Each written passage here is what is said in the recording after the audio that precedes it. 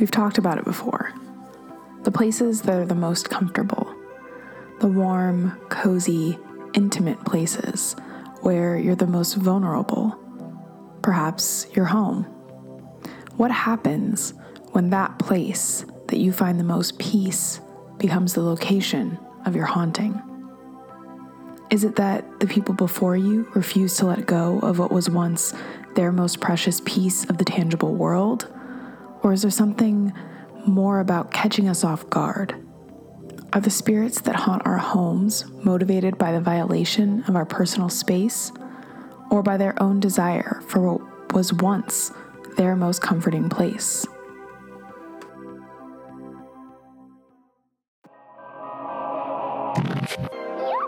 Hello? Welcome. This is Friends of the Two Cities. Oh, I'm so excited.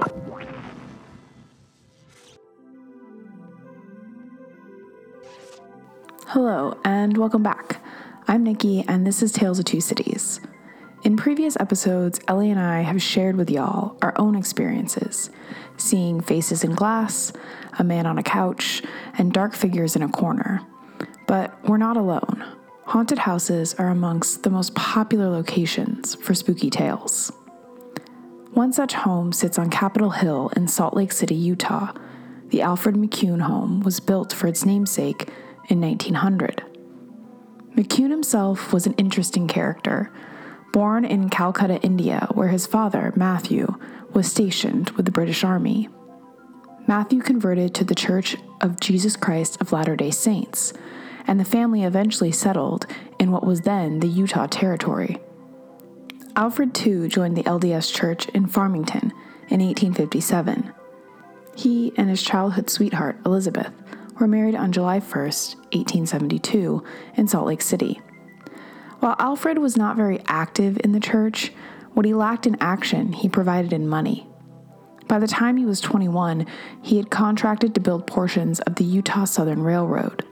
He'd become a very successful railroad builder and was well connected to other millionaires of the time.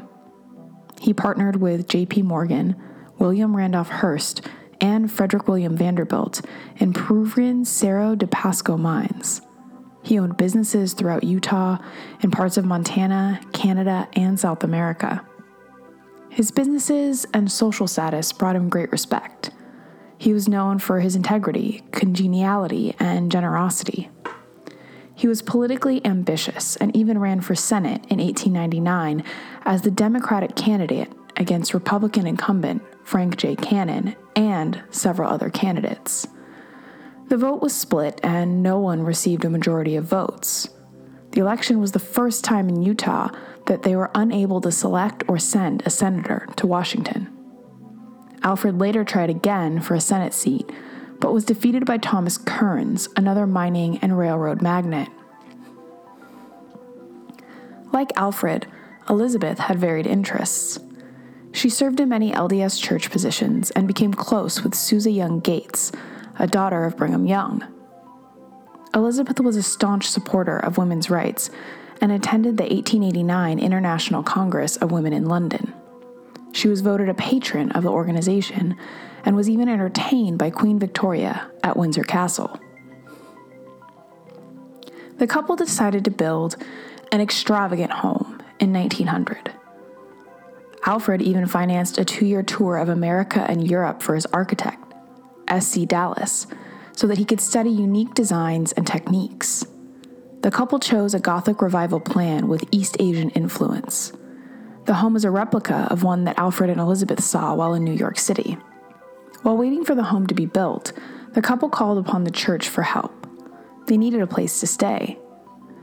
They contacted the LDS Church to see if they could rent a home that was intended to be a residence and office for LDS Church leaders.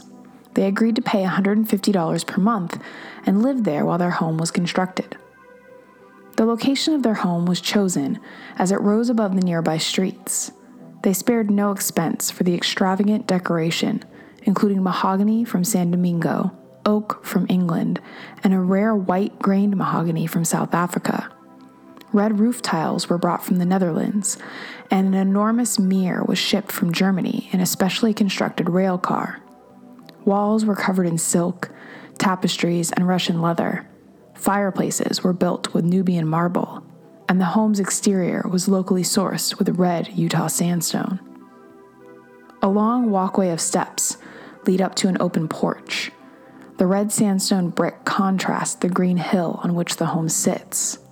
And the 21-room home has a conical turret and an oval patio. It's less than welcoming. The Gothic architecture and wrought iron is imposing and cold.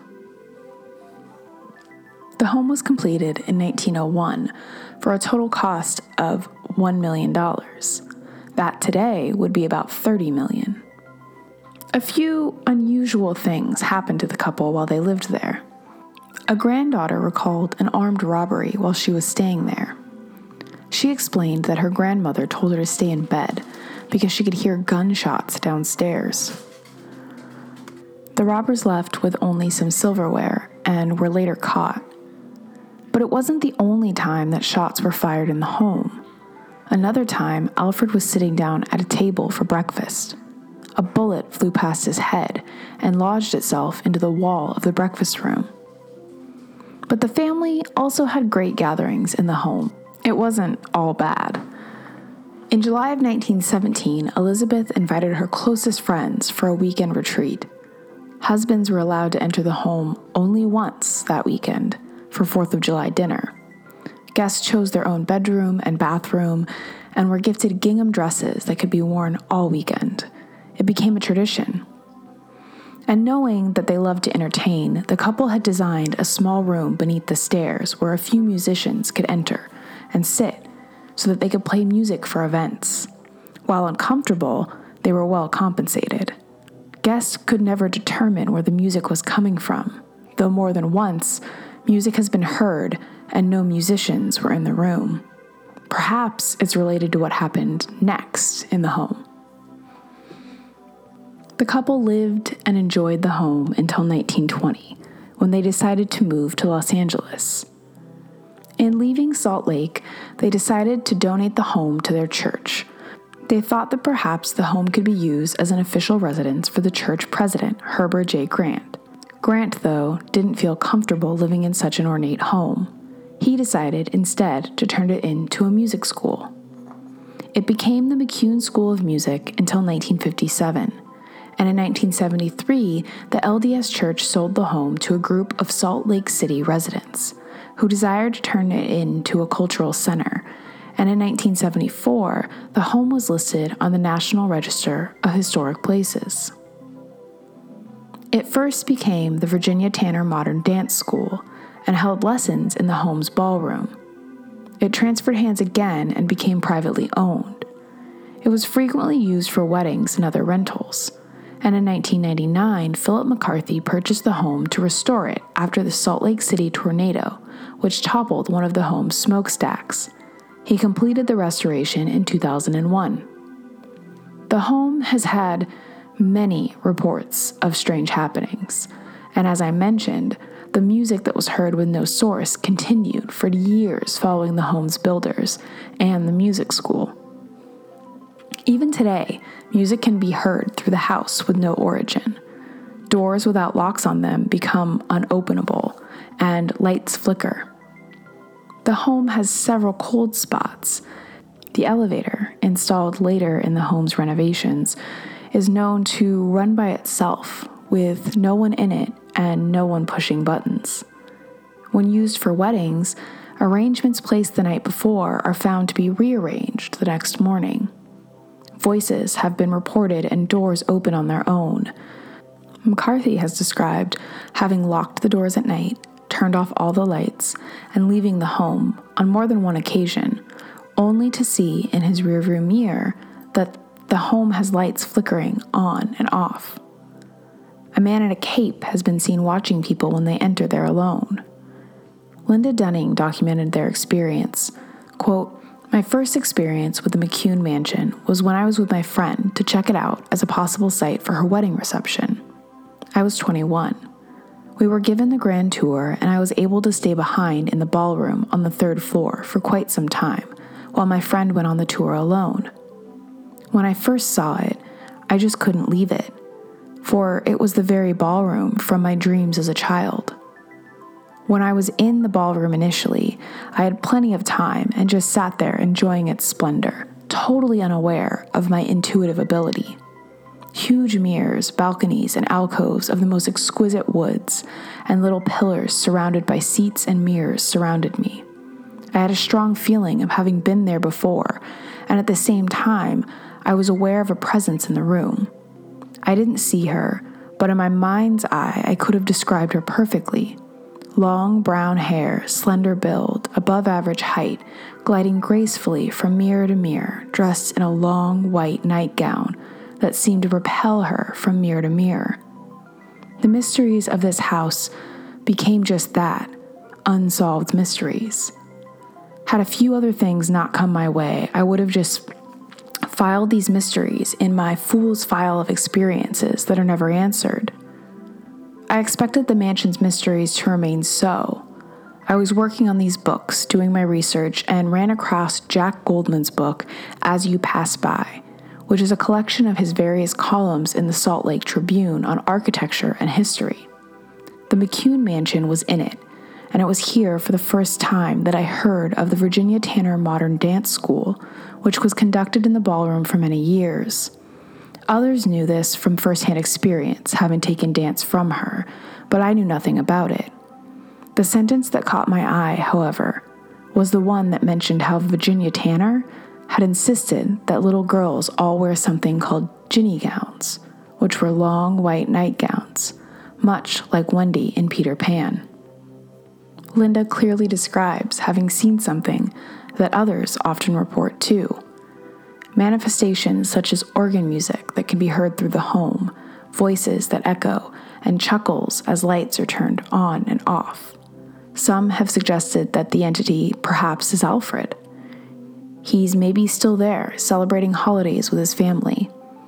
A gentle male spirit has been seen wearing a black cape as he follows visitors who are alone into any room. A son of McCarthy once described the man as non-threatening. He watched him enter the room and then simply disappear. But others, like Linda, describe a 10-year-old girl. She's seen wearing a gown and walking into and out of a mirror hanging on the west wall of the home. Her footprints remain in the home. In several rooms they can be seen, but then suddenly disappear in the middle of the room.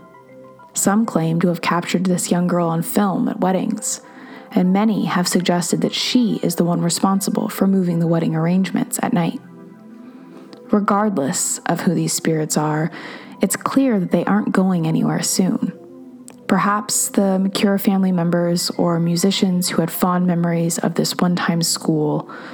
Either way, the home remains a piece of history and is standing tall in our world, but it's also clear it's still very much a part of theirs.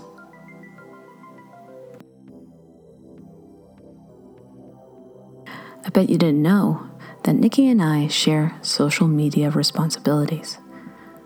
Sometimes you're talking to Nikki, and sometimes you're talking to me. Sometimes we're on point on what we're showing you, and sometimes, well, we make a mistake. Last year we did an episode on Ohio, and I made a mistake. I was in charge of the social media account for the Ohio episode, and I posted a photo that I thought would be an image of Helltown. It wasn't. Thankfully, a listener corrected me of my mistake. However, that image that I put up was the Mudhouse Mansion, a story that equally sits in speculation. It was a beautiful building that sat for years, abandoned, and let me tell you, comes with some lore that is equally as eerie as that of Helltown. Sometimes, mistakes bring us something beneficial. So please join me and learn from my mistake. The Mudhouse Mansion is a bit of a mystery. Sitting in an open field in Fairfield County, just east of Lancaster, Ohio. The red estate sits as a reminder of things that once happened, but we tried to forget. as a reminder of things that we want to forget. It is that lingering image at the corner of your peripheral. It is an image that reminds us that some things cannot be swept under the rug. It is believed that the mansion was built sometime in the late 1800s. It was bought around 1839 or 1825 by Christian and Eleanor Rue from Abraham Cagney and Henry Byler. The property was sold in the 1920s to the Hartman family. Sometime in the 1930s, the owner of the house, Henry Hartman, died, and the property went to his daughter, Lulu Hartman. Lulu was married to Orrin Mast, and their descendants still own the land today. Sometime in the 1930s, after the acquirement from Lulu, the property fell into abandonment. Soon, long blades of grass had cut through the walkway that attached to the house. Eventually, the paint peeled and snicked, exposing a wooden center built by those once hopeful of what it would become. And the interior soon became covered with a light dust membrane, setting an image of it being frozen in time. Being something of such mystery draws in some interested travelers. Up until 2015, the area became home for many transients and traveling free spirits who would make the establishment into their temporary homes. Because of that, they began to see things and experience some unsettling stories. One of the stories involves the story of the Civil War and a young slave. It was said that a government official lived in the premises of the estate and kept slaves underground near the house. Like any slave owner, the official treated the slaves badly, to the point that one tried to escape. It is said that one night the slave dug himself out, entered the house, and slaughtered the official and his entire family. The family still haunts the house, stuck in a reoccurring nightmare of how they died. There is another story of a family that was murdered in the house as well. In 1892, a local man moved into the establishment with his wife and 3 children. At first glance, they looked like a good, wholesome American family. However, they conducted themselves in a manner that seemed odd and different. For example, they never went outside the house and never connected with the rest of the community. They were essentially ghosts, something unsettling for a small town in the 1800s. One night, a neighbor woke with an uncomfortable feeling in his stomach, so he decided to go on a nightly stroll. However, that feeling escalated when he went outside. Walking down the street, something strange caught his eye. It was a figure of a woman, dressed in white, standing on the second-floor window. Her eyes were empty, and it seemed to the neighbor that she wasn't looking at him, just past him. Somewhere where reality and imagination collide. The whole situation made the neighbor uncomfortable, who, in turn, went straight home. However, that image, that idea, never left his mind.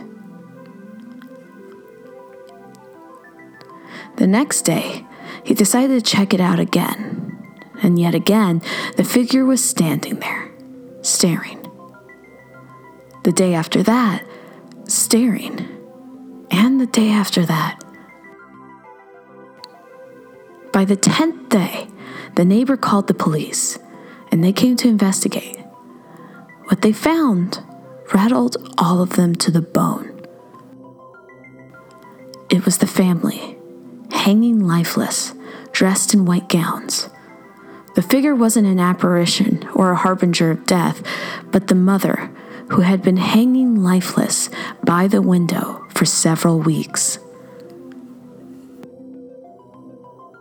However, the state is also home for another piece of lore. It is believed it is the home of the original Bloody Mary. If you say her name 3 or 5 times in front of the mirror, she will appear. Children in the town have called that mud house the House of Mary. In the folklore, she had children that were either killed by her or her husband. However, whoever did it instilled the ghostly tragedy. But a lot of this is just hearsay. The only thing that can be certain is that the building was demolished on September 21st, 2015 by the owner, Jeanne Mast. Because of the lore mixed with the aspect of it being an abandoned mansion, Jeanne had to hire guards to make sure no one would trespass. While many still mourn the loss of the structure, the area was a danger and it would constantly be visited by travelers despite the many attempts to make it stop. So legally, she had to tear it down. And with it went the story behind this mysterious structure.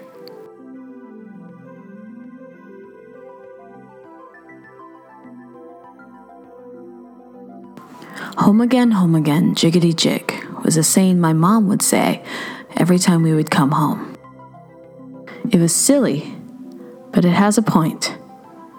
Home is where our heart is. It is where our soul rests. It is a part of us. But what happens when we leave? Do we leave simply the structure behind? Or do we leave a bit of ourselves?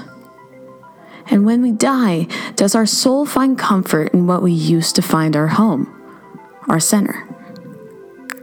If houses are our center, our base, is it too far of a reach to see the haunted house as the epicenter of our spiritual energy? I really can't say. It's just something to consider. If you enjoyed this episode, please rate, review, and subscribe to us on your podcast device. We're also on Spotify and Stitcher, so please join us there too. If you'd like to have more than just free stuff, check out our Patreon. Nikki and I create special episodes for the one-time fee of $5. We also offer merch, shout-outs, and other deals as well. If you want to represent us, please check out our merch store on TeePublic. We offer many exclusive Tales of Two Cities items, as well as items from artists all over the world. If you want to talk, write to us on Twitter, Instagram, Facebook, and our email at talesofthenumber2citiespodcast@gmail.com. We would love to hear from you, and we generally love telling your stories on our podcast as well. But above all, and most importantly, thank you for listening to this episode.